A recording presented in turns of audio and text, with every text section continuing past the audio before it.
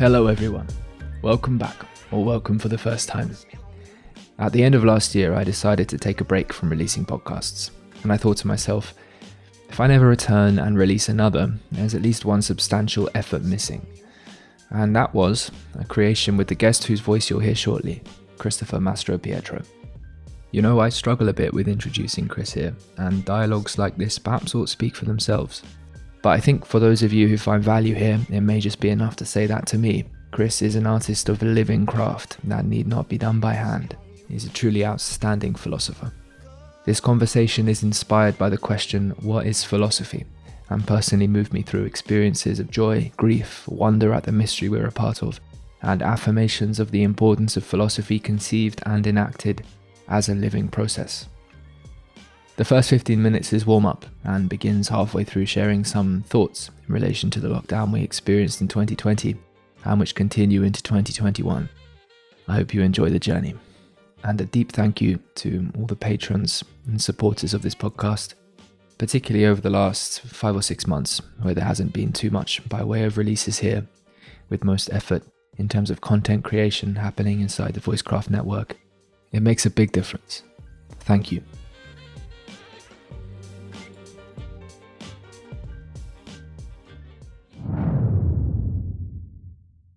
Time in those waves, there's something philosophically relevant about it. The experience of responding to the waves appropriately, having that kind of power and force and current sort of take you over and bear you along. There's something about that which is distinctly other than narrative, or at least my narratives about what's occurring or why or whatever's occurring in my consciousness isn't, so much of it falls away. It seems less relevant, and there's sort of like a resetting, kind of being washed clean, and then there's an emergence of, okay, stepping back into the world again, but there's some sort of rejuvenation that's happened. And definitely something I feel, if I don't manage to cultivate a practice, a place, some rhythm of my life that affords that transformation, that stage of transformation, then I don't think I will have crafted a way of really the most optimal or healthy way of being for me. Yeah, that resonates with me. That's for sure. And there's something about dislocation that seems, at least for me, that's very necessary to undertake that kind of disillusion, because it's a very hard thing, I find, to attain when you're embedded, like when you're physically embedded in the place that habituates your course of life. It's a very, very difficult thing to alter the course of a narrative when it's actually cycling through the same forms that maintain it on a day-to-day basis. I find that very difficult. One of the things that's difficult about this time is precisely the constraint that prevents us from that dislocation, which I find is just essential. Some people, I think, are able to somehow able to replace themselves without physically replacing themselves, and I envy that. I find that's very difficult without actually doing it in an embodied way. And not having that available is very frustrating. It's not simply sort of it's not simply kind of a luxury to go on vacation. It's not really that I mean. It's the ability to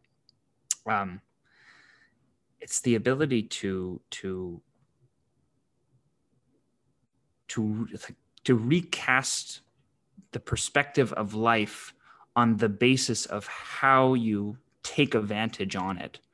And that is a difficult thing to capture without actually being able to materially change the conditions that prop up the everyday. And I think that's one of the things that people are finding, people are articulating it in different ways and perhaps to various degrees of success. But I think that's one of the things that it's forcing a kind of, that the world has contracted for so many people, and it's contracted in such a way that the sense of possibility that usually attunes us to what is ultimate is removed. It dissipates, right? And I think that there's a kind of a loss of spirit. It's a dispiriting experience. And it's so incredible. I mean, this is something I've discovered over the last like handful of months personally. I mean, I can see it when I look out at the world, but I don't need to, it's with me. The gravity of a loss of spirit, the loss of the capacity to aspirate possibility is so, it's so incredibly undermining, existentially undermining. And it's a very, very difficult thing to shrug off, Yeah. And the fatigue of it is a difficult thing to shrug off, because it's something that it just wears you down, right? It just wears you down. So I think that's that's where I am right now. Unfortunately, it's a tricky time, and it is for a lot of people when we're still kind of laboring under the foreclosure of the world, and also the change in the semiosis of the world too, because it doesn't signify as it did, right? The same aspects or appearances don't actually contain or entail that there's not, the same depth that was once behind the appearance of the world is no longer behind the appearance of the world, because the affordances for action that are presented by those appearances are no longer there. So it's sort of like it's like when you're walking in the downtown of a city and there's some beautiful edifice that you see, and then you walk behind it and there's no building behind it. It's just an edifice, It starts to feel that way. Anyway, yeah. Yeah, no, I hear that. God, and I think what you just, that whole image you've painted there is something that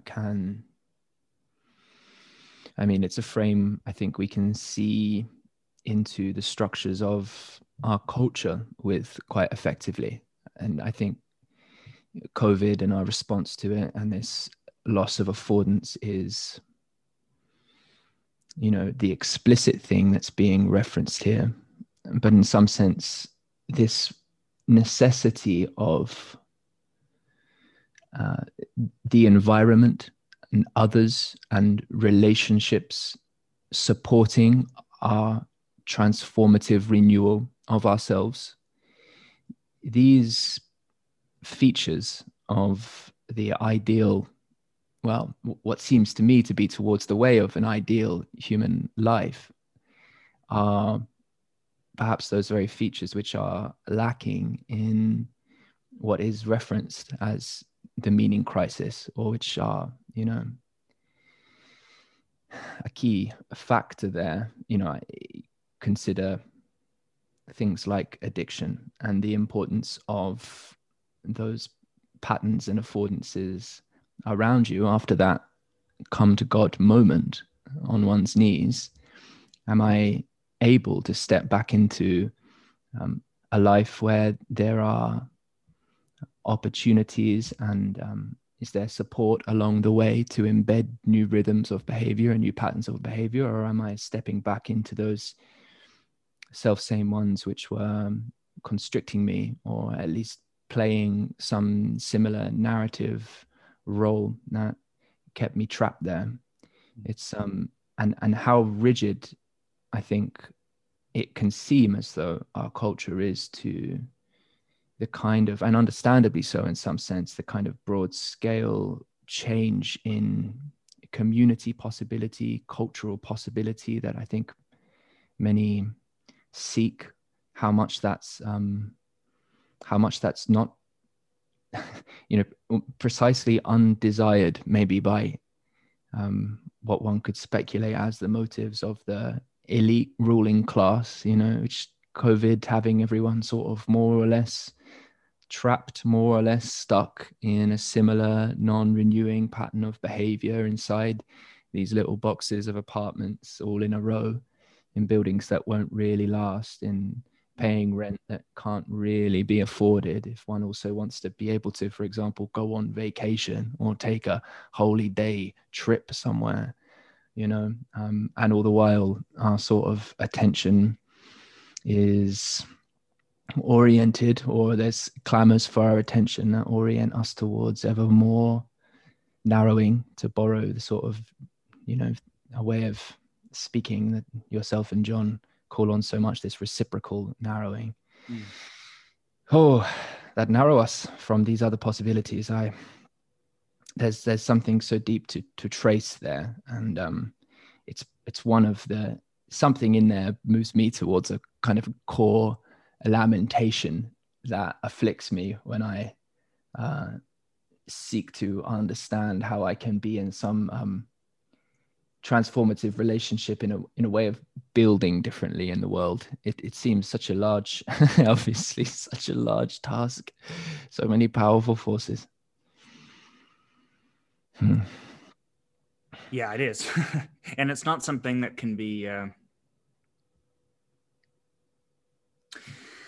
it's something that requires a devout kind of patience, I'm discovering, because it's cumulative and it's incremental, and it requires a certain amount of feedback, a certain amount of affirmative feedback from the world in order to get traction, I think. And that's a difficult thing to come by too, right? You don't like walk outside one day, inhale deeply and reacquire your spirit. It has much more to do, I think, with a gradual realization of potential implicit in each moment of being, if only it could be recognized by a power greater than, one's immanent sense of self. And I think that's the problem, right? Our immanent senses of selves are not equipped for this. Not in isolation. Yeah. And absent some greater affinity, absent some, if I can put it this way, absent some correspondence to the transcendent, contained within these frail bodies of ours, we're hopelessly diminished. And I think that's part of the problem too here is that the edicts that we're living under, that we're still living under here, where I am, contain within them certain presuppositions, certain metaphysical presuppositions and existential presuppositions that deny spirit, because the protection of the body is something certainly to be desired. Bodily health is important, to be sure. I'm not dismissing that, but the protection of the body at the cost of the spirit is really, it's a pretty inefficacious remedy for a time of plague. And, it's easy to see how we're in that situation because, edicts are handed down by states, and states by their nature are not equipped with the perspicacity to understand spirit because that's not their function. They're not organized that way. They don't have an order of complexity that can reverse engineer an understanding of spirit. That's just not their function. They can't do that. And to elevate them to a position that aspires to that is an idolatrous thing. And I think that's where we veer into ideological thinking when we call the state to remedy pathologies of spirit. And this is really this is a symbolic entity, this affliction that we're all facing. It's a biological one, I understand, but moreover, it has become a semiotic one. And it has infiltrated the spaces between bodies and the spaces between persons to the degree that we don't look out at the world and at each other with the same eye to action as we did before. Now, that's reversible, I think, and thank goodness for that. But I think what's happened under our noses is a fundamental change in the way that we perceive the ontology of the world. It's like this isn't some kind of material inconvenience. This is a shift in our perspective of our own ontology as beings, and what kind of capacity we have to graduate that ontology. And the limitations of that are so existentially discomforting that they become nameless. It's like after a while, we don't even know what the source of despair is, right? All we know is that it's there. Yeah. And a nameless despair is the most difficult one to confront. Much of that is exemplified in the slogan that the Victorian state in Australia had to sort of sum up their COVID strategy and the social distancing. It was staying apart keeps us together. Yeah. Yeah. Yeah. Yeah. Yeah. It's mad. Yeah. Slogans, yeah, they do. They drive me mad. And yeah, they really do. They really do. Anyway. Yeah. Anyway, I didn't mean to sideline into a rant about COVID. Yeah, I'm sorry, Tim. It's top of mind, and so there it was, activated. No, it's right there. It's right there, and it's not a side issue. It's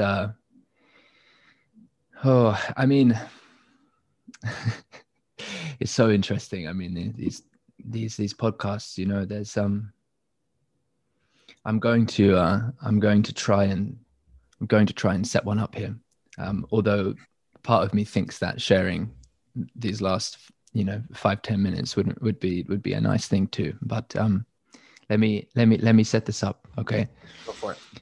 Because otherwise I'm just likely to take the next branch, and if we had 8 hours and then could pay an editor a bunch of money, they might be able to cobble together some nice looking tree, but I'd still be out there surfing another branch. But okay, so there is a question that I think these past reflections can orient us toward exploring together. And it's a beautiful question. It's a simple question. It's one I mentioned to you in the email. And that question is, what is philosophy? And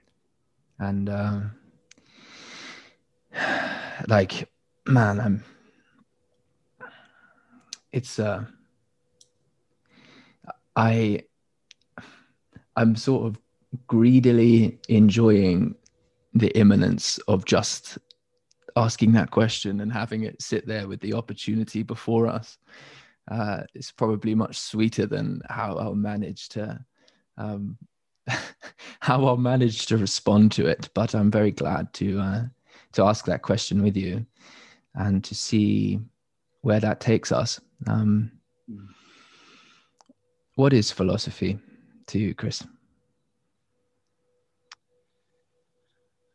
Yeah.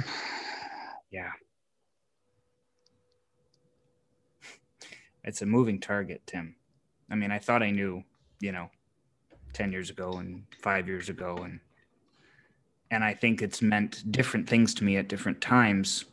I mean, giving some kind of rote definition seems, just like a valueless thing to do. So maybe what I can tell you is what it means to me now at this precise moment, which is a much more authentic answer than to try and define it on its own terms. And what it is for me now, very powerfully, is simply the revelation of ignorance. And I don't know if it's because I'm slipping sideways into some kind of Greek skepticism or what. But so, okay, maybe two things. One is the revelation of ignorance. And on a good day, that means learned ignorance, the kind that Augustine talked about and Nicholas of Cusa talked about, where ignorance becomes a way to index attention back to the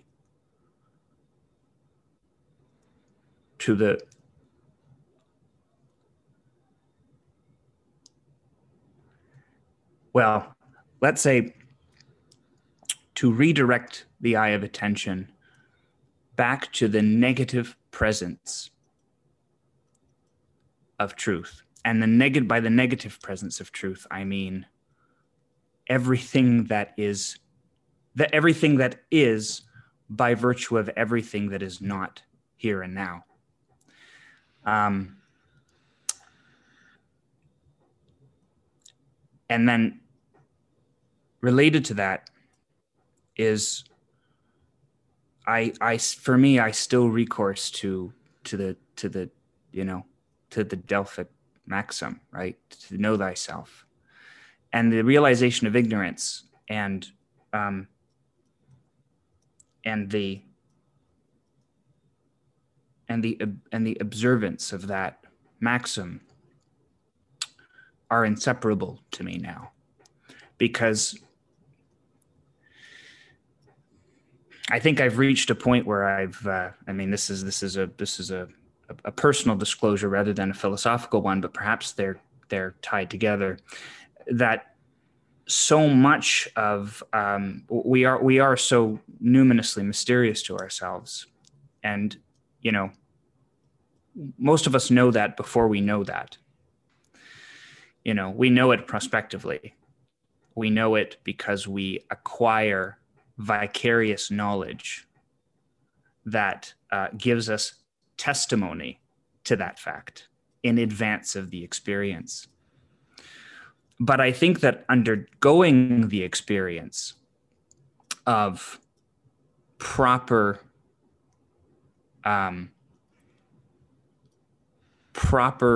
self-negation or self-disillusionment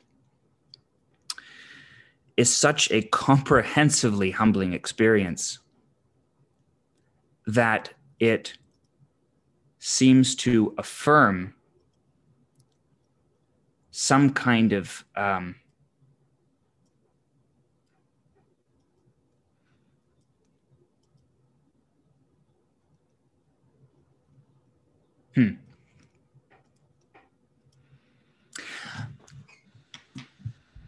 lately, Tim, I'm gonna sidelong a little bit here, because something is happening now that I had a feeling would happen, and I want to explain to you what it is. I find myself recently, it's costing me great effort to have these kinds of conversations right now, because I find that whatever language I can adduce to this seems only to diminish it. And that's not some kind of romantic valorization of silence or the ineffable or anything like that. I don't mean that for effect. I really don't. But philosophy to me right now is silence. Mm-hmm. And for whatever reason, at this particular point in time, at this juncture, whether because of the material circumstances that we've been lamenting about, or because of just happening upon a certain moment, I find it very, very, very difficult to exposit, to hold, let alone to exposit any positive belief about what philosophy is, whether to me or on its own merit. Mm-hmm. And I think that's because I'm renegotiating my relationship with it. And I'm renegotiating the imperative of that relationship and what it calls forth from me and what it seems to require of me. Because, the world is full of people who can speak like with incredible erudition about this and there's really no need for me to do it, because they do it better anyway. And so for me, the meaning of philosophy, then I'm not trying to, this is not an act of subversion, Tim. I'm really happy to be talking to you. I trust you know that. This is not an act of subversion. It's simply like a very honest reflection of the fact that somehow any explanation I could bring to bear in response to the question would be nothing as compared to the question itself. And there is something about the ignorance of the silence, the waiting ignorance, the expectant ignorance of the silence, that is an inexpressible, not a comfort necessarily, but it is the only thing that actually seems to be life affirming, when set against the din of 1,000 possible explanations. Socrates has this line in one of the dialogues. I think it's the Cratylus, where he says, we're talking about naming and the meaning of names. And he says, a name is an instrument that divides being. And I feel very beset by divided being. I seem to experience the world right now as a vivisection of endless divisions, endless alternatives, endless competing systems and competing frames of reference that account for what is true and what is meaningful. It's one of the reasons I tend to abstain from metaphysical positions, simply because I find that I can alternatively find beauty in many of them, and it seems to be an aesthetic sensibility that directs my philosophical appetites and attention rather than a logical one. There's a quote by a writer named Jack Lindsay, Australian, incidentally. I'm not sure if you're familiar with Jack Lindsay. He was sort of a 20th, wrote through the 20th century, and he was sort of a continentalist, and took a great interest in Nietzsche and Nietzsche's abyssal experience with nihilism and nothingness. And when setting himself in Nietzsche's position, beholding the dark, he said, this is an abyss that cannot be crossed by any thread of logic, but by the wings of aesthetic intuition alone, the logic of which is the symmetry of those wings curving into flight. And when I read that, I feel an incredibly powerful affinity with it, because the silence of the spontaneously lived moment of proper attention eclipses any exposition that I could bring to bear on myself, and certainly that I could share with anyone else. And so at this moment, philosophy to me is the air that rushes through the wings of that aesthetic intuition as it bears its way and inclines itself to a greater vantage, to observe its own shadow on the face of the world, and with some hope and some possibility apprehends some fraction more of what it is.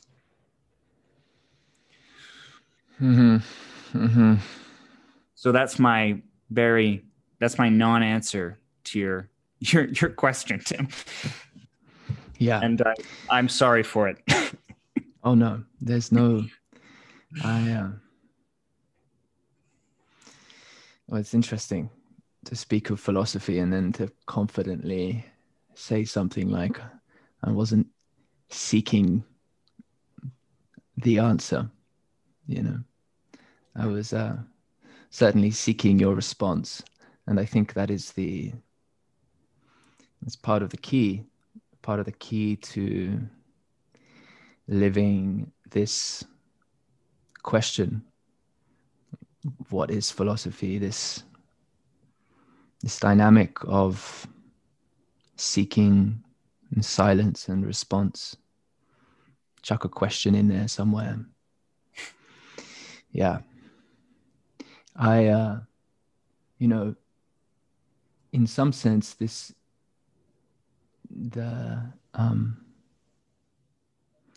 I would say simplicity, but just the shortness of this question, it can go into a title, what is philosophy? 3 words. There's something about the simplicity of it in that sense, which somehow ties it into an importance or a closeness to me, because it's like an authentic door opener or invitation. I am seeking, whether with this conversation, whether posted or not, but I am always oscillating between the degree to which I want to share moments like these, conversations like these, that's seeking spirit, that is those wings which are, against all odds, somehow seeking to find symmetry and balance themselves on the current so that they don't crash back down to earth, and that maybe they can play some role of balancing so as to enable vision that might somehow be helpful. There's something so humbling about it, and the fear of falling. Not so much that, it's like the moment of, it's like recognizing the unspeakability in the sense that you were referencing, and recognizing that the translation of that silence into words on the cusp, and that I have to do it in sentences that mean something to you. It's so hard for me to finish sentences sometimes, because I realize maybe I've jumped off on slightly the wrong way. And my first priority in some sense is to maintain the integrity of that compass toward an orientation that maybe is just my kind of silent flailing process of balancing myself over a personal abyss. And I haven't yet even managed to join up with anyone else. It's somehow like to invite anyone into anything, to try and navigate a way through a set of ideas, even for some expected outcome or some endeavor to convince or say, this is how it is, whether it's a podcast or an essay, it's something I want to communicate. This is a message I have to share. I kind of like to imprint that or somehow influence that. I so rarely, if ever, feel a sense of, from beginning to end, and then in the silence between to the publishing, feel like the integrity remains such as to uphold my desire to share that, because there's something about this fundamental, more primary creation together here is call and response, out there, and the rebalancing, the immanence of that here, the practice of that there, the sacredness is there. I can hold myself to that, and it's it's hard to hold myself to words of yesterday, and maybe the most artful I can be, and I certainly try to hold myself to the meaning that I tried to communicate in words of yesterday. Here are some values. Here's what I commit to do with someone else. Here's my hopes for the world. But it there's a there's a trap in there, somewhere.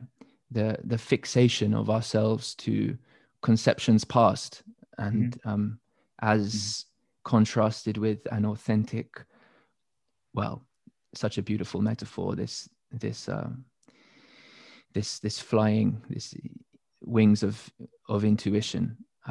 In my lexicon, some sort of walk through a dimly lit garden that maybe we can illuminate together and come to know in some sense, and then we go home, and we have to do the whole thing again, and maybe we find the same things. We probably do. There's a certain groove to the path, but the garden's very much still to be met again. So the only other thing to say, of course it isn't the only thing to say, is that it's funny. You said you don't feel like you're have anything to add to this question in some sense, or that others might be more erudite, ready to respond. But to be perfectly honest with you, I wouldn't have, if you had said, look, mate, I'm not going to be able to have this chat for another 5-10 years, I wouldn't have asked anyone else. I wanted to talk to you about this. So take that for what it is. It's a strange thing to say in some sense, because it's not so much the question, it's what I know.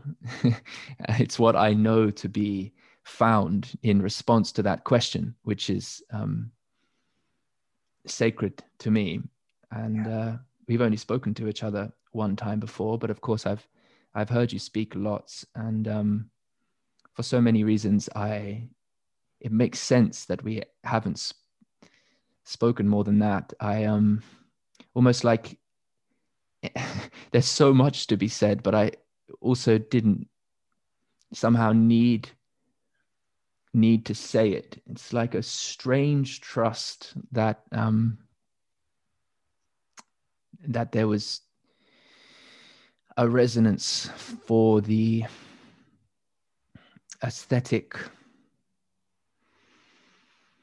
space, duration, unlocked by a question like that, which there's just no sense in rushing it. There's no sense in even preparing for it in any technical sense, other than to seek to live as well as I can up to it, and in that sense prepare for it.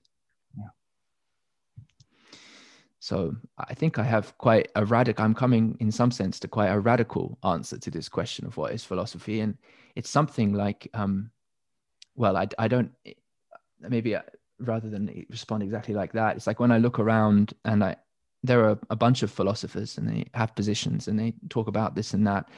Not most of the ones I seek out. I'm more of the technical academic kind. Certainly the ones that identify with positions here and there and have technical reasons for doing so, and are part of, I guess, communication societies with lexicons that can end up somewhat isolated from the reckoning of this language with the kind of cries of being in the world as we're living with it currently. Some separation there. I just don't know if I don't know if I find philosophy in, I don't know if I find, it's weird. It's like I find philosophy in words, but I'm not sure that that's the fundamental process occurring that enables that. It's like,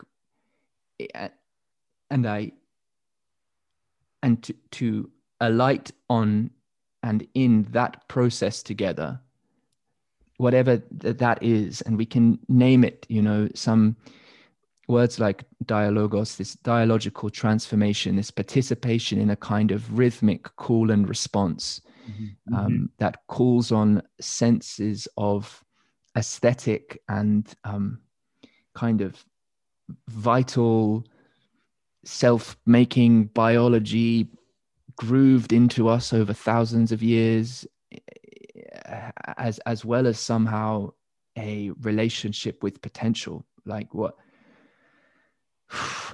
that is, and how showing up to that with each other in relation to ignorance, then in relation to the not knowing of what awaits us in the response, something like that is.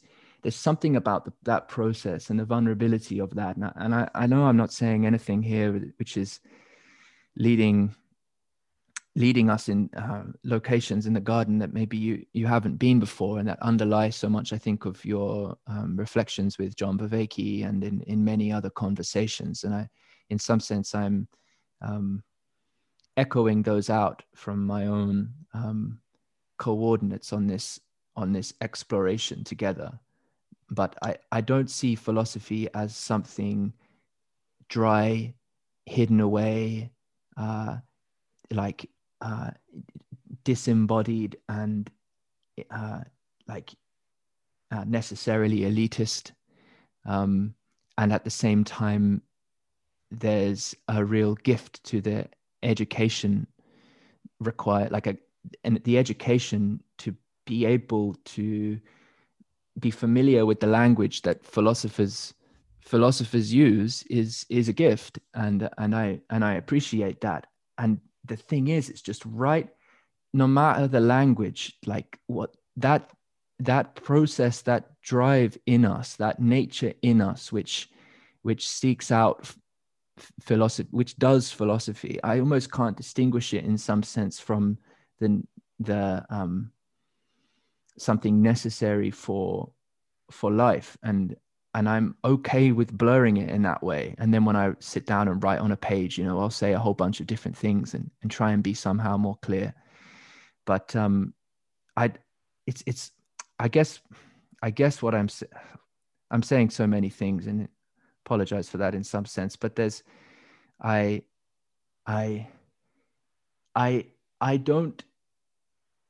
do not seek an expert to tell me what philosophy is.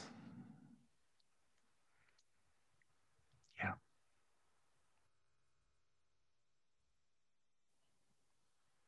Thank you for that, Tim. All of it.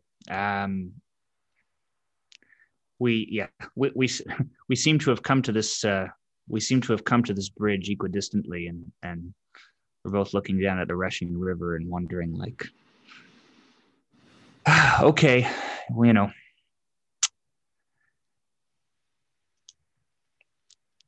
it's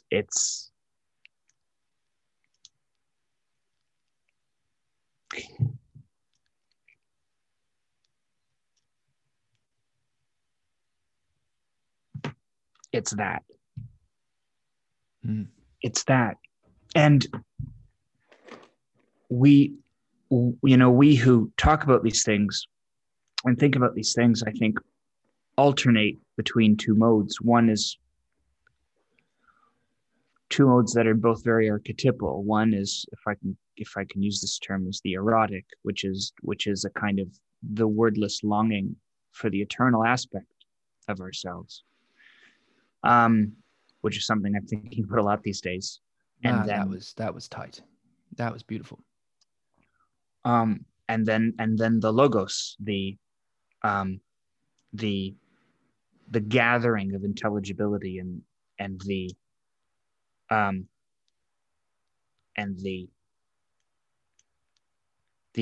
systematization of some approximate object of that longing. And that object is never satisfying, nor should it be. And that object never seems to beg commitment, at least for me. I find the longing infinitely more real than the object that it happens um, to conjure as a surrogate for its true object. And I think that because of that, any position we take, and I don't mean to be technically skeptical when I say this. I don't think it's a particularly controversial thing to say, but that any position that we take, metaphysically speaking, is provisional and approximate at best. And I find it very difficult to do what so many of my friends and fellows do, people who are much smarter than me and who have devoted many, many, many, many years of thinking and rigorous contemplation to these questions, who are able to manifest authentic convictions and commitments to those hyper objects of belief, those hyper objects of belief that correspond to those metaphysical positions. And one thing I've learned about myself is that I don't have it in me to do that with any great continuity.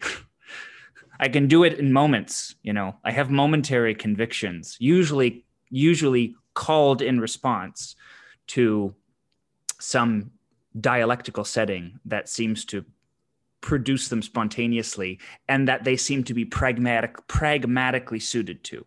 Mm-hmm. I feel as though philosophical convictions for me are a matter of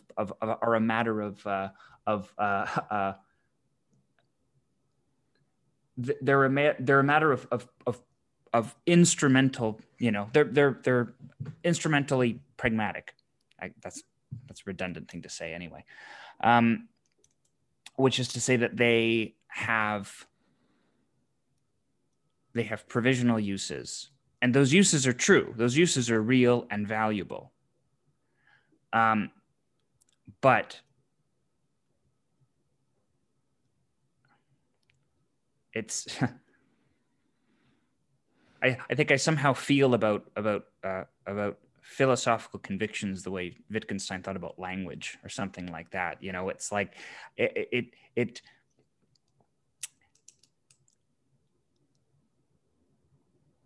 they protrude from whatever unconscious reservoir holds their sum of potential. And that sum of potential does seem to correspond to whatever ground we associate with the experience of eternity.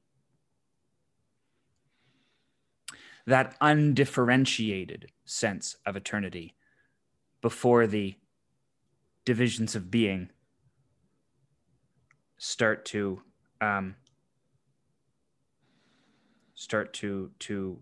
class the world of experience. But somehow I find myself increasingly disinterested in the classes of belief that emerge from the world of experience. That's not a very useful attitude because it's maladaptive to situations like, well, not like this, because you're here with me and I think we're speaking the same language. But it's maladaptive to those situations where you're called to participate in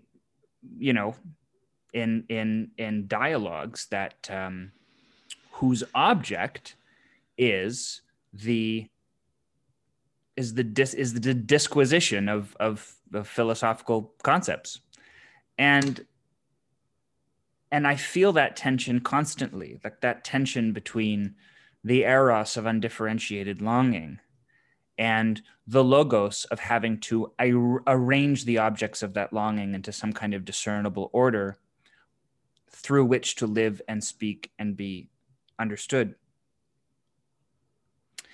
And that alternation is something I actually find increasingly taxing, strangely enough. But I don't want to abandon it either. I don't want to abandon it either, because abandoning the conceptual rigor of logos is not in itself in service of the erotic either. Yep. Right? They have a dialectical relationship, and justly so.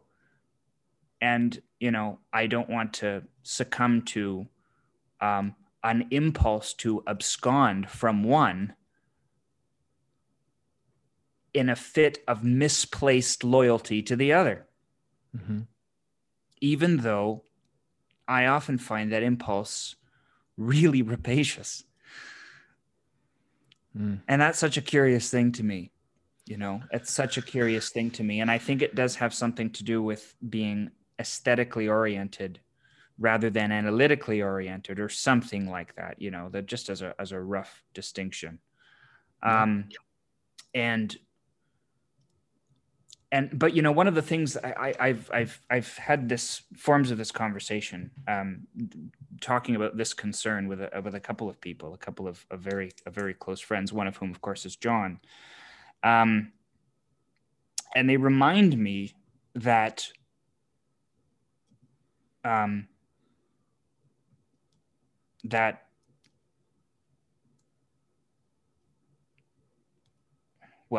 simply that one person doesn't have to be all things to all people, and that whatever mode of recognition is native to the philosophical interest is the right mode to follow. Mm-hmm. And anyway, yeah. No, I hear you. I think so. This leads me a little bit towards something in something about the kind of practical scaffolding of the forum, the stage, the field of philosophy to come, that at least some part of myself seems pretty damn well committed to helping to realize, helping to build. And it's and this scaffolding is seeking the creation of the conditions of possibility for philosophy, for the height and the depth of dialogical relationship that can invite and welcome the participation of these sides of the orientation, the intellectual, the analytic, and the intuitional. Sometimes I use the word mystical in place of the intuitional. And the perhaps our world always, I don't know, certainly our world now seems to be more in danger than ever of the powerful oscillations that afflict us in, for instance, the domains politics, attitude toward so many things, because of how much power we have. The tails of the distribution, the extremes, with certainty of righteousness, have ever more power to inflict harm to achieve what they desire, and they can do so in the name of protecting the truth and the way it ought to be. And across so many of these dimensions, these continuums of oscillation, cognitive styles, personality types, cultural dispositions, we face these problems. And so how to approach that in the context where famously, or at least the meme is out there, that our attention spans are diminishing. And I certainly find myself often in patterns of kind of micro addictions, which diminish my capacity to pay attention to certain tasks. And then, I'm here, of course, and I'm utterly here with my whole being for however many hours necessary, fundamentally. So, and I think maybe a lot of people are this way. It's like maybe our attention is just fine, but our context is fucked.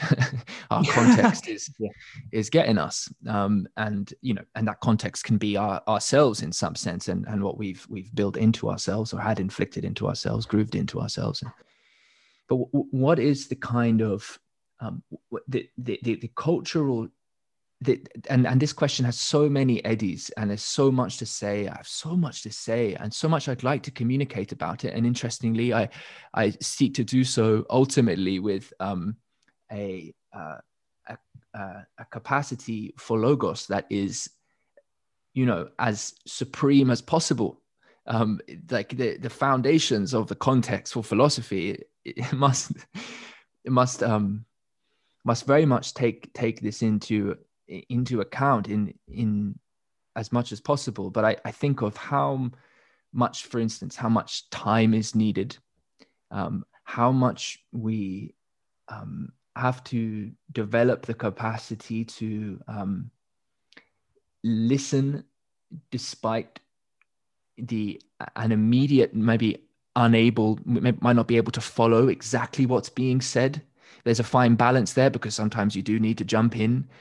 So I'm going to go all over the place here, but I think it's worthwhile. So there's this phenomenon also of kind of like edutainment, and in some sense, if I was to speak to the virtue of this, which I actually don't often do, but right now I think maybe I will. Maybe the virtue in this is something that, well, this is a way to engage people in some interesting and important educational content, okay? And we're trying to adapt this to a new moment, and it can go, of course, horribly. We can, very dangerous thing. We can start to addict ourselves to whole different ways of business patterns and whatever. But there's something of the aesthetic to be brought in such a grand scheme, like I think like over weeks, right, with hundreds of people, in all manner of different forums and rhythms and modes, which then somehow create a kind of artifacts or not, or questions that can then be brought into a next moment, like how to truly welcome in and to maximally include the plurality of perspectives, stances on this being that we are unfolding together, and the what is necessary to remember of its vitality, what we should really care about in relationship to what we can also say about the world and its effects on all these different levels of vitality we have to care about, both of our lineage and also of a kind of projected potential future.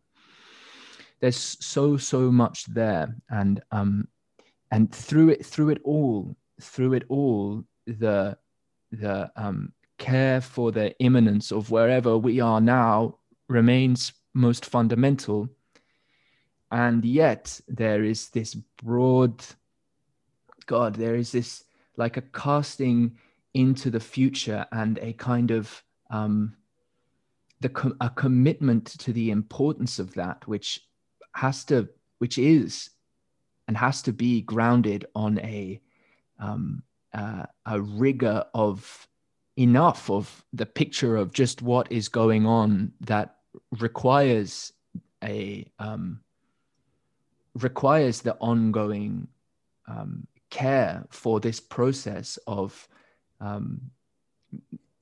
enacting wisdom process together. I was looking for some way to phrase like being in relationship with ignorance or something like this, but I couldn't quite get the words. But it has to be built, and I think about I think about just how difficult it is in my life to even reckon with how to take forward this podcast, like what it is to summon the right relationship of being here together. Not something I was at all concerned about with you, hence everything I've said. And but it's when we think about how to relate to the kind of experts and people who otherwise command, let's just say people who command a lot of attention. You know, Jordan Peterson is a prime example of someone who has a lot of followers on YouTube, for instance. If his name's in a video and he's there, it's going to bring in several 100,000 people. And those people, 99%, who knows what number, most of them want to hear from Jordan. And there is, and I've experienced this dynamic with other people, you know, if one steps outside of the perceived kind of Overton window of what an interviewer or someone who has a channel, an interlocutor, is able to put forward, there's going to be quite a lot of pushback. We don't want to hear from you. We want to hear from this person, you know. We want to hear how this, maybe we want to hear how this position relates to this particular position. The vulnerability and the realness of relationship to be realized and presenced, and all of the vulnerability to the ontologies that can be brought forward through that, and which in some sense that must be protected somehow. Plenty to say on that in terms of even the mechanisms of distribution, all part of this context, this open source one maybe not being appropriate for the kind of vulnerability of ontology to be present in some instances, although I still desire a certain, like the access to it, rather than, I'm not talking about something closed either, this more of a middle. But point is, the summoning, the allowance for the space for a genuine dialogue when that relationship hasn't otherwise been established, is so challenging. And it's one of those things that I would say the majority of people don't even know that they're actually seeking. And I don't know how much capacity we have to even allow in others who, of course, in my case, aren't going to have the capacity of erudition to speak so inclusively and remain relevant to the number of people required to somehow keep that energy where it needs to be. I can try, and that's part of the artfulness of developing. And I think that's the skill to develop. But to do that without stepping into a kind of, you know, sophistry again, all salience without relevance, and to still be on the line of where my soul needs to meet you here, and have that again, and have somewhere of that be a balancing dynamic. Maybe is it not balancing, a guiding light for how to navigate ultimately potentially the most profound disagreements of the logos mind, you know, that might entirely unscaffold like whole aspects of identity attached views, ultimately not leaving one bereft of that more fundamental capacity to be here and appreciate. But maybe that's not the thing that's even, maybe that's the thing that's not even, it's not knowingly valued. Anyway, I said a lot there, but all of these things are, to me, they're obviously running around in my mind as ongoing problems to wrestle with. Yeah. Oh, Tim, you said all kinds of really like provocative things. God, where to begin or to continue? I mean, yeah. So yeah, I mean, one of the things I think that well, this includes me too, for that matter, that, you know, we tend to misapprehend so easily, especially in the online discourse space, which is something I was initially so endeared to and impressed by, and now have a very ambivalent relationship to. There's so much about it to be commended. There's so much virtue to it, but there are many, many, many corresponding vices to it as well, and cults of personality being but one. And I think one of the problems is that we tend to, when we look upon people who have earned a profile of a great pedagogical profile. Peterson obviously is like the apex example right now, but John's another such person, and there are dozens now, right, operating in the space. Is that we tend to mistake their thinking as having a static nature, and I mean it doesn't, right?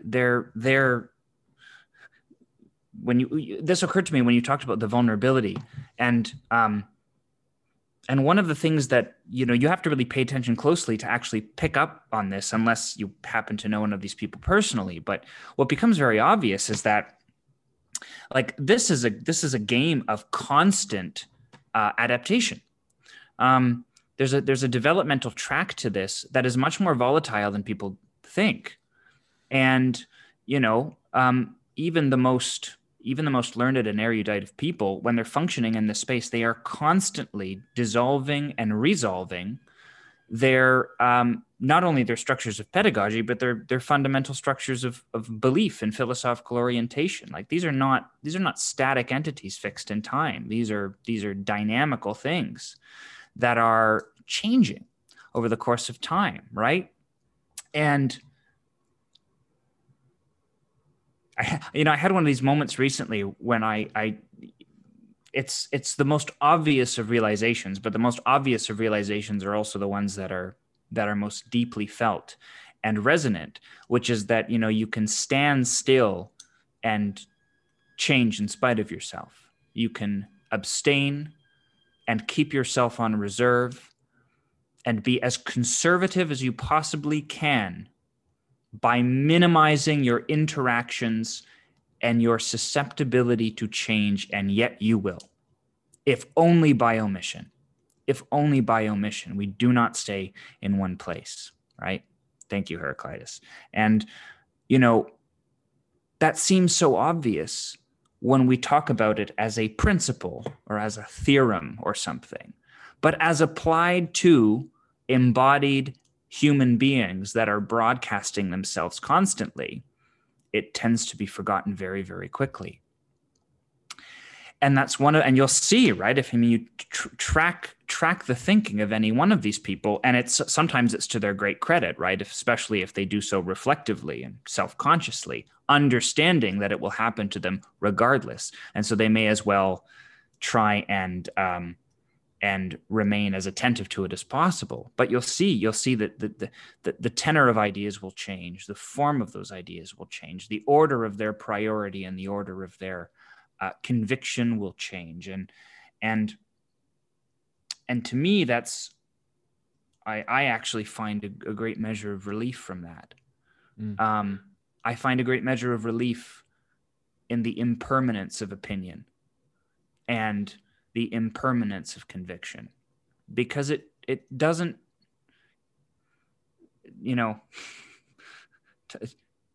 time doesn't suffer conviction very well, or opinion. Age and change and suffering are far more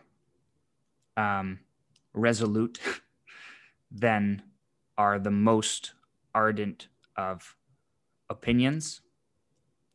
And at some point there is a category change between the conviction that we associate with opinions and that which we might associate with something like faith. I don't hold them to be the same. They are distinct. But it is very difficult sometimes, without knowing someone intimately, to divine one from the other. And one of the things that we forget very easily, and I forget it too, is that is that the utterances that we make in responses to contexts that foist their conditions on us and activate certain parts of our nature. And trait, personality plays into that, character plays into that, all kinds of things contribute to the complexion of a philosophical belief or disposition. And that means that what you've described as the call and response function of intimate social philosophical interfacing, such as we're doing right now, changes the humor of our philosophical identities. And how could it not? How could it not? Right? How could it not? And that, to me, ends up feeling much more real. Much more real. And it makes me leery, conversely, of proffering an opinion or a thought or a position on something when I know of myself, and perhaps this may be simply a weakness of character and education on my part. I'm willing to admit that's a possibility. But I know of myself that provided a different set of pragmatic constraints, I will morph and be chameleonic and change my colors to match the conditions that afford me the most real connection with those people who are likely to bring forth what is already most real in me. Right? And that means that the meaning of what is offered changes, because suddenly there is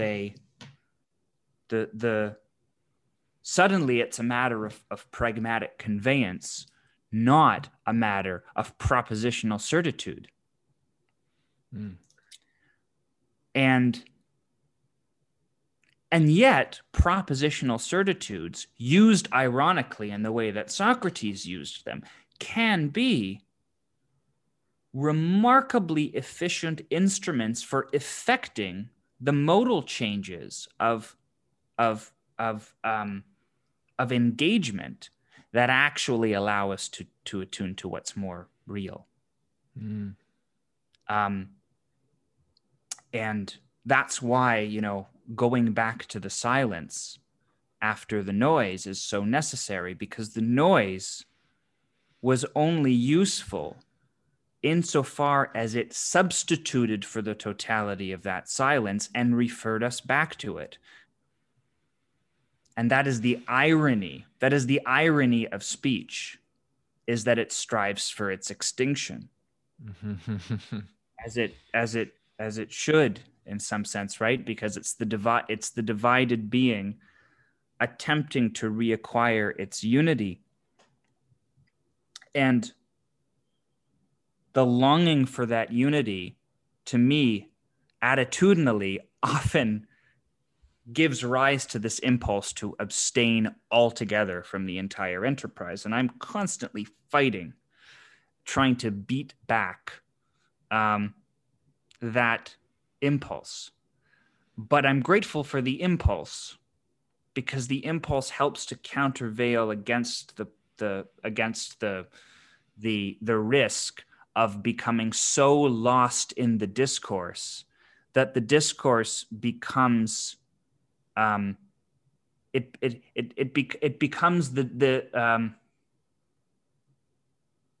the index of its own success as a project, if that makes any sense.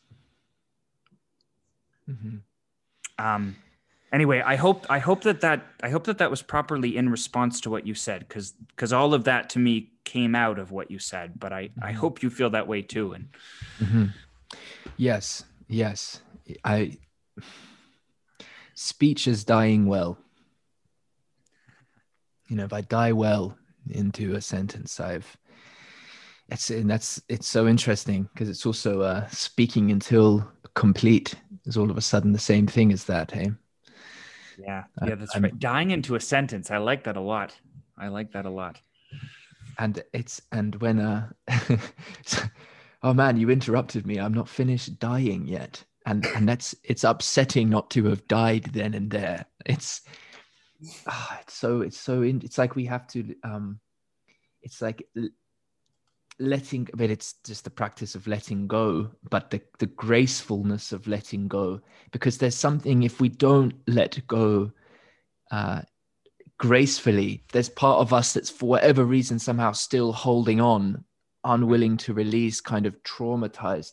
I mean, that's a bit much maybe, but in some circumstances we could imagine some theatrical context, where it very much would be the case. People speak, I never got to say these words to a loved one or something like this. They never found that, elicited that expression, that was part and parcel of turning the page, turning the corner. And maybe that can happen internally. And in some sense, I do believe that this dialogical process we speak to, between you and I, between people, it has seemed to me that this pattern of we can say call and response. I have more poetic words to say in writing, but this dialogical relationship, it's the reality of the counsel within as well. Forrest Landry likes to say, in a counsel, and Counsel within. yeah, and so it's somehow this right relationship of counsel within meeting a counsel without, set in somewhere beautiful, but where there's certainly that line of awe and terror, with the grandiosity perhaps of nature and the storm clouds over the horizon as the sun sets beautifully, or something like this, that I'd also like to see as part of that picture. And so, I mean, mystically, this following this inner relationship, this relation seeking itself, where we pass through this, where we die into a sort of silence, and from that a re-emergence, or this, solve et coagula, so many ways to speak about this right dynamical relationship. Yeah. How it's like the dream, one of the, you can say, some sort of fantasy of articulated faith that's guiding me, and seems to be inherent to discussion around terms like collective intelligence, which somehow for me doesn't quite capture the poesis of what I think I'm seeking to speak to here. But this whatever this wave, this transformation, occurring, is this flow. If there's a right, like an alignment within me, as I die into, maybe it's into a provocation, maybe it's an invitation. I mean, I'm thinking of propositions in some sense as provocations in many instances. We're putting on the hat of this kind of belief, and here, what are we going to do about this then? As I pass it over, and for that to be taken up then, and I mean, as we're seeking to hear, but I do think what that looks like, and it's why I think, games like the glass bead game, which you might have seen, yes, Lawrence Curry Clark playing that, we've played it a number of times, and there's definitely utility to it, particularly for our purposes here, with the experimentation with timed turns, because there's a sense in which one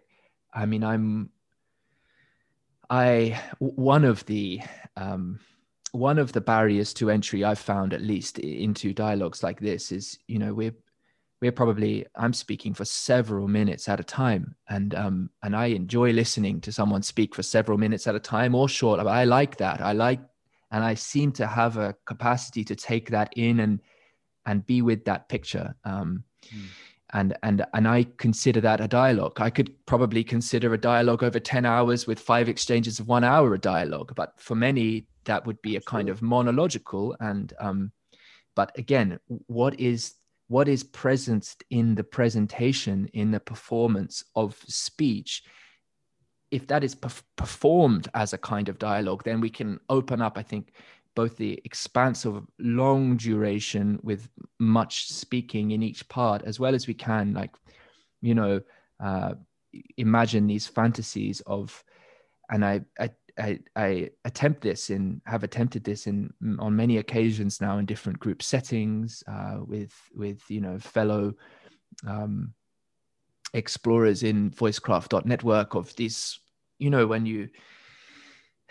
of attempting this Philia Sophia, this dialogue together, where there are shorter turns. That can we pass it across the plurality of expressions who feel in their time, now is my moment to die next, there's something like, and what is the art form of that? I consider stepping into a dance at a festival where you might have, generally for me, I've found them to be in smaller stages where you might have 100, 150 people, and there's just such a clear synchronization of this, like it's like a synchronization of sameness, of certainly resonance, and at the same time it's novel for everyone to engage with at the same time, and you can kind of drop into it, and where there's something in there that's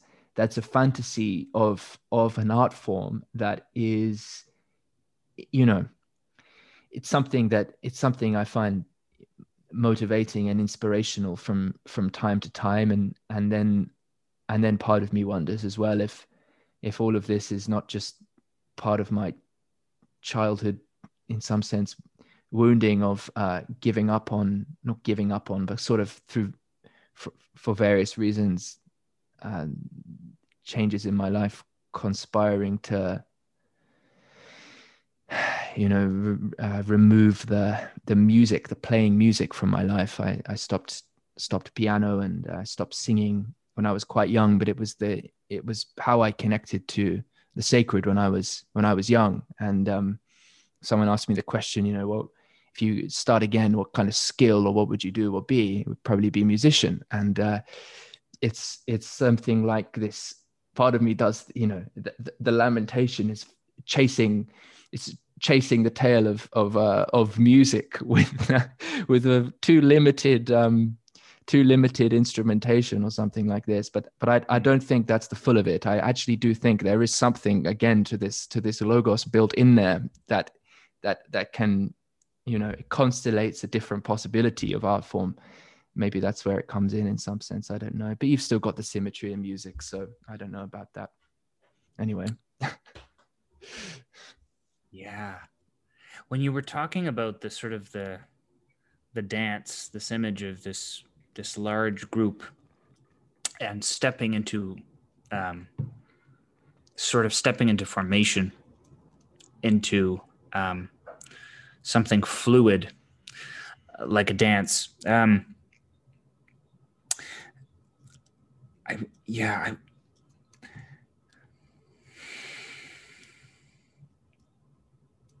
So let me ask you, I mean, that last bit you just mentioned about, chasing the disappearing tail of music.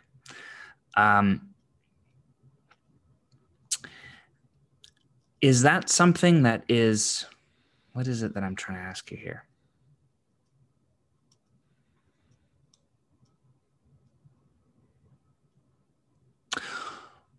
What for you ends up being the function of that tail? Is it something that Is it something whose disappearance, and I mean disappearance not as something past, but I mean disappearance as a present action, the action of currently disappearing? Because that's sort of the image I got when you talked about your relationship to music. I got this impression of something retreating away from you, but that you still had a line of sight on. And that to me presents two very, very different valences, one of which is aspired, and the other of which is fatality. And often, at least in my experience, the two come paired quite frequently. And there's something about the implicit tragedy of being a person that is also paradoxically the source of all vitality, right? Our tragedy is the source of our vitality, I think. Or at least the conditions that give rise to that particular the conditions that give rise to the form of tragedy as we know it are precisely those conditions that are that seed life its vitality. And when I hear you speak about music, I get a simultaneous impression of both the despair of that tragedy and also the faith that inheres it. I get both at the same time. The loss of possibility, again, loss as a present event, not as a past one, is something that grants the urgency of being that I think is part of what awakens us, right? Remembers us, causes us to recollect that we are beings of possibility at times when such things are easy to forget. And that the tragedy of finiteness and finitude carries with it an imperative to attend to the source of that tragedy. And so when you talk about music, that's what comes to me. And I'm wondering how that lands for you. Oh, it lands beautifully. Yeah, thank you for saying that. It's that was really very very profound to listen to. I don't know if I can wend the most important words you used together well enough to follow.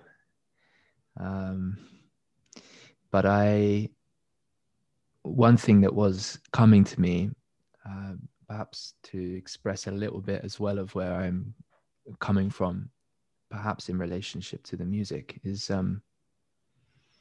there's something of a prior to justification, propositional justification, that is available in that moment in that duration of music, of living the music. That is, it can both be something that is the source of, or the source to be presenced as a remembering, and at the same time that I think is aspired to in our systems of justification as laying the platforms and foundations to now step onto that enable a bringing of this lineage of alignment of our nature and our proclivity and our connection to the world and ourselves, to culture, you know, through. How can we, and the lamentation, the giving up in some sense of, you know, I suppose there's something like pursuing a life grounded on music. I mean, it is, my life still is grounded in music, you know, but it's something in there of, you know, planting a tree that you don't get to sit in the shade of, that famous expression. Mm-hmm. And I, you know, spoke earlier, right at the start, perhaps before this, of what we include in the recording, of sickness a little bit, and the importance of, you made the remark, the importance of bodily health in relationship as well to spiritual health. But I've been sick recently. I was sick for a little while with some sort of flu, not COVID, I believe. But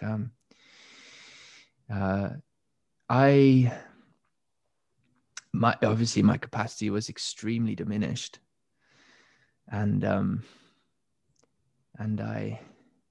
I wasn't doing too much philosophy then, and I'm struggling now to recollect the link between that sickness and this sitting in the shade of the trees. But it's almost there. Anyway, the image is like, it's that being in service to God. This is such a crazy sentence to say. Being in service to music, like as such, the possibility for it, as distinct from the enjoyment of being that one who is performing and living that music. And of course, we all have our time. But I hope at least that I'm not so deluded as to be deluded about the knowing I have for myself, that has led me to along this path of seeking like an understanding of the integration of this musical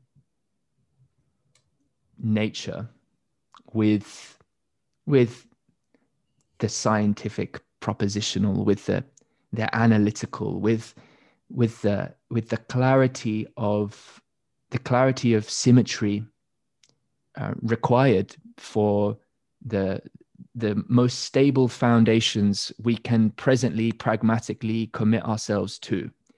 And there's just something about that, the loss of, like, when the music kind of ends, or even in that tragic sonorous note that one lives, as much as that is somehow trans narrative in its immanent just giving and being there, at the same time there feels to be something in me, whether, we could give some psychological story of how it comes to be, but I've sensed it in so many others too, of course, that the conditions enabling us to be here and enjoy the music aren't actually going to take care of themselves, and while the universe and nature provides for us in a sense,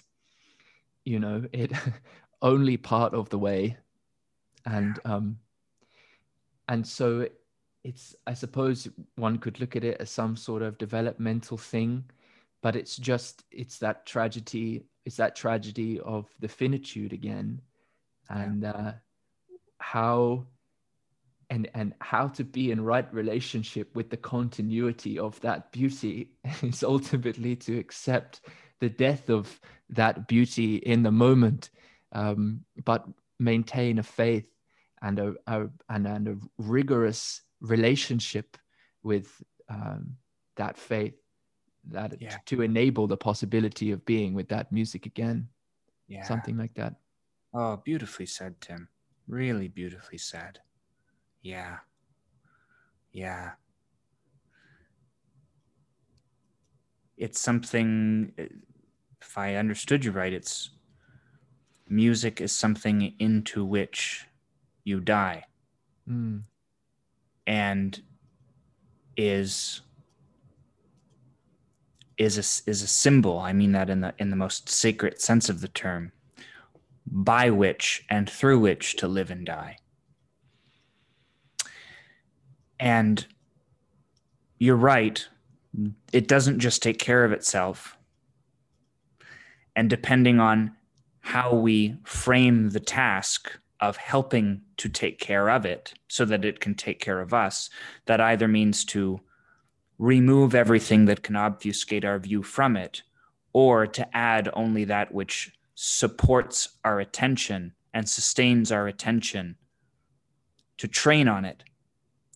And I guess we can frame it in either way. It just depends on whether we want to speak of it positively or negatively. But in either case, we have to somehow find a way to organize our attention such that it concentrates on that which returns us to a sacred death.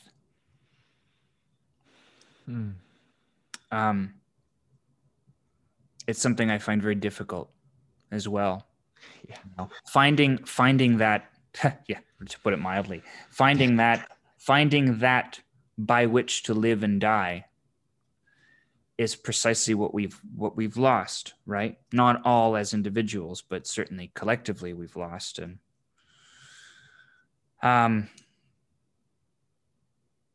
because I think one of the things that one of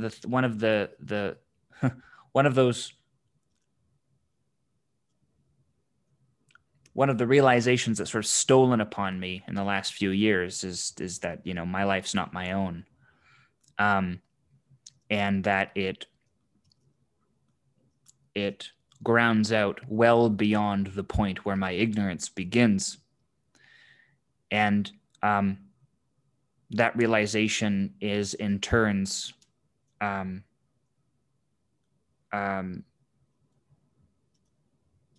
is sometimes brings a great deal of absolution and sometimes brings an incredible amount of despair, and sometimes both, because of course you can't have one without the other.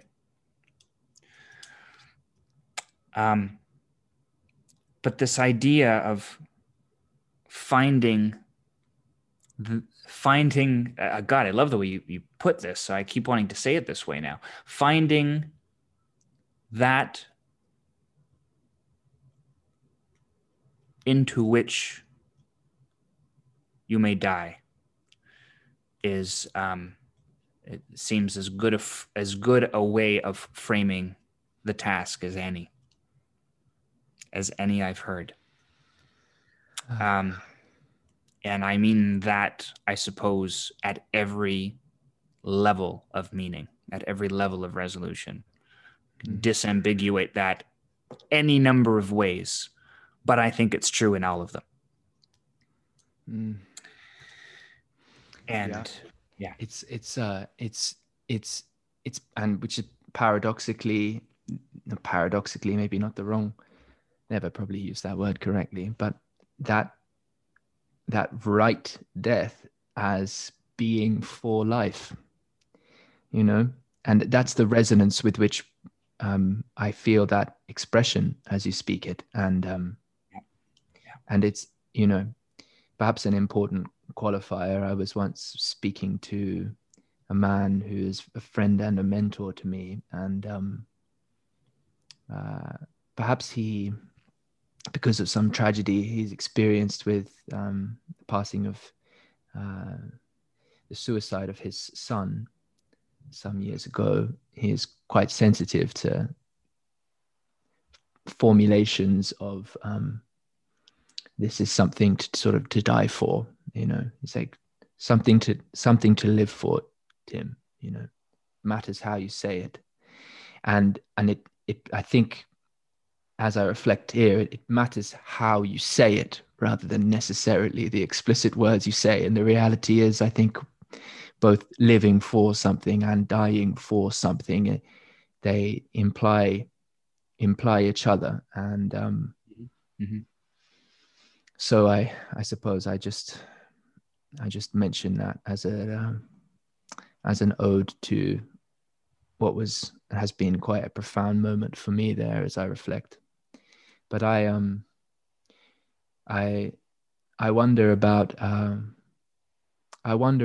closing up here, just for the sake of energy. Really, I truly would delight in taking this conversation on, but I truly am conscious of the energy that goes into these interactions. I hope and I intend always for these to be in some sense enabling of rejuvenation at some profound level, but physically, energetically, I do find they take quite a lot, and so I want to respect that, and perhaps leave us 5 or 10 minutes to integrate a little bit with the recording button off. But I'd love to invite you to share anything you have, if you feel there's something you'd like to share in closing to find some sort of completeness here, or if not, that's all good too. No, thank you, Tim. I feel I'm very grateful to you. You inspire a lot of confidence. I mean, I found this when I talked to you last time, and it's true again. And you inspire a certain intimate kind of disclosure, and so consequently, you know, I apologize. The sort of the version of me that you got today was a very disjointed and scattered one. But I also felt like that's what's true right now, and I felt like you invited whatever was true. You invited it because it was authentic, and I really appreciate that.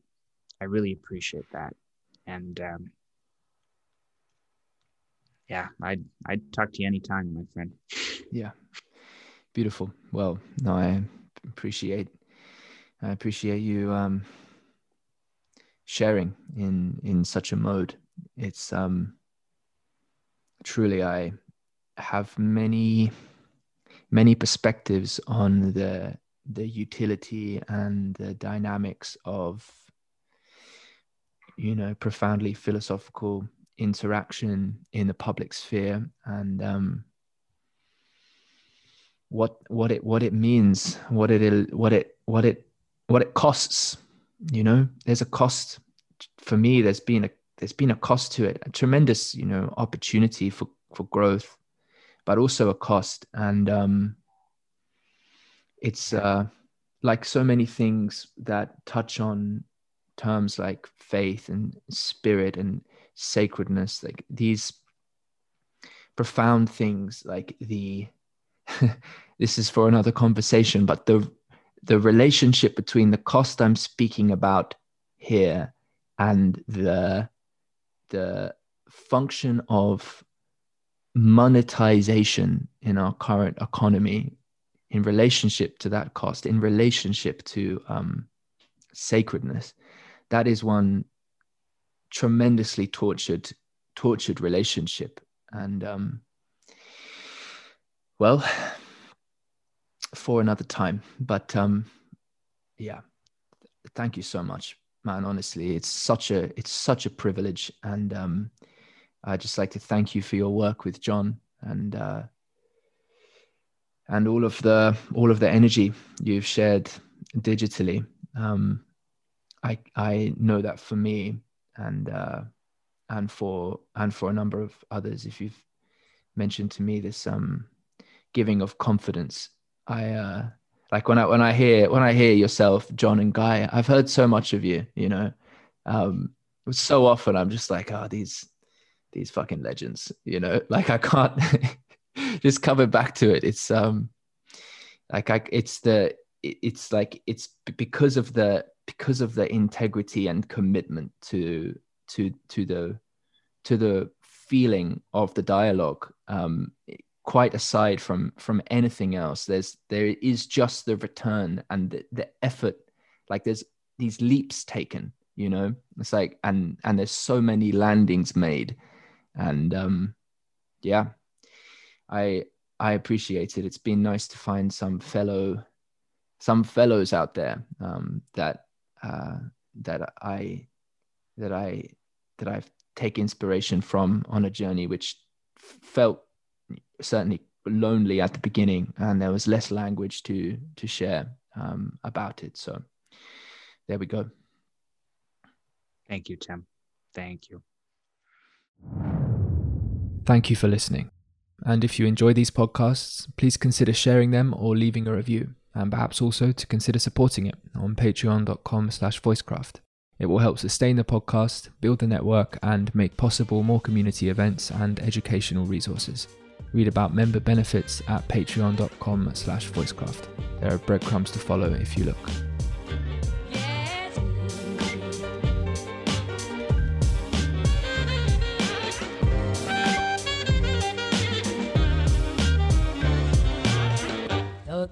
The thrill is gone. The thrill is gone. The thrill is gone. The thrill is gone.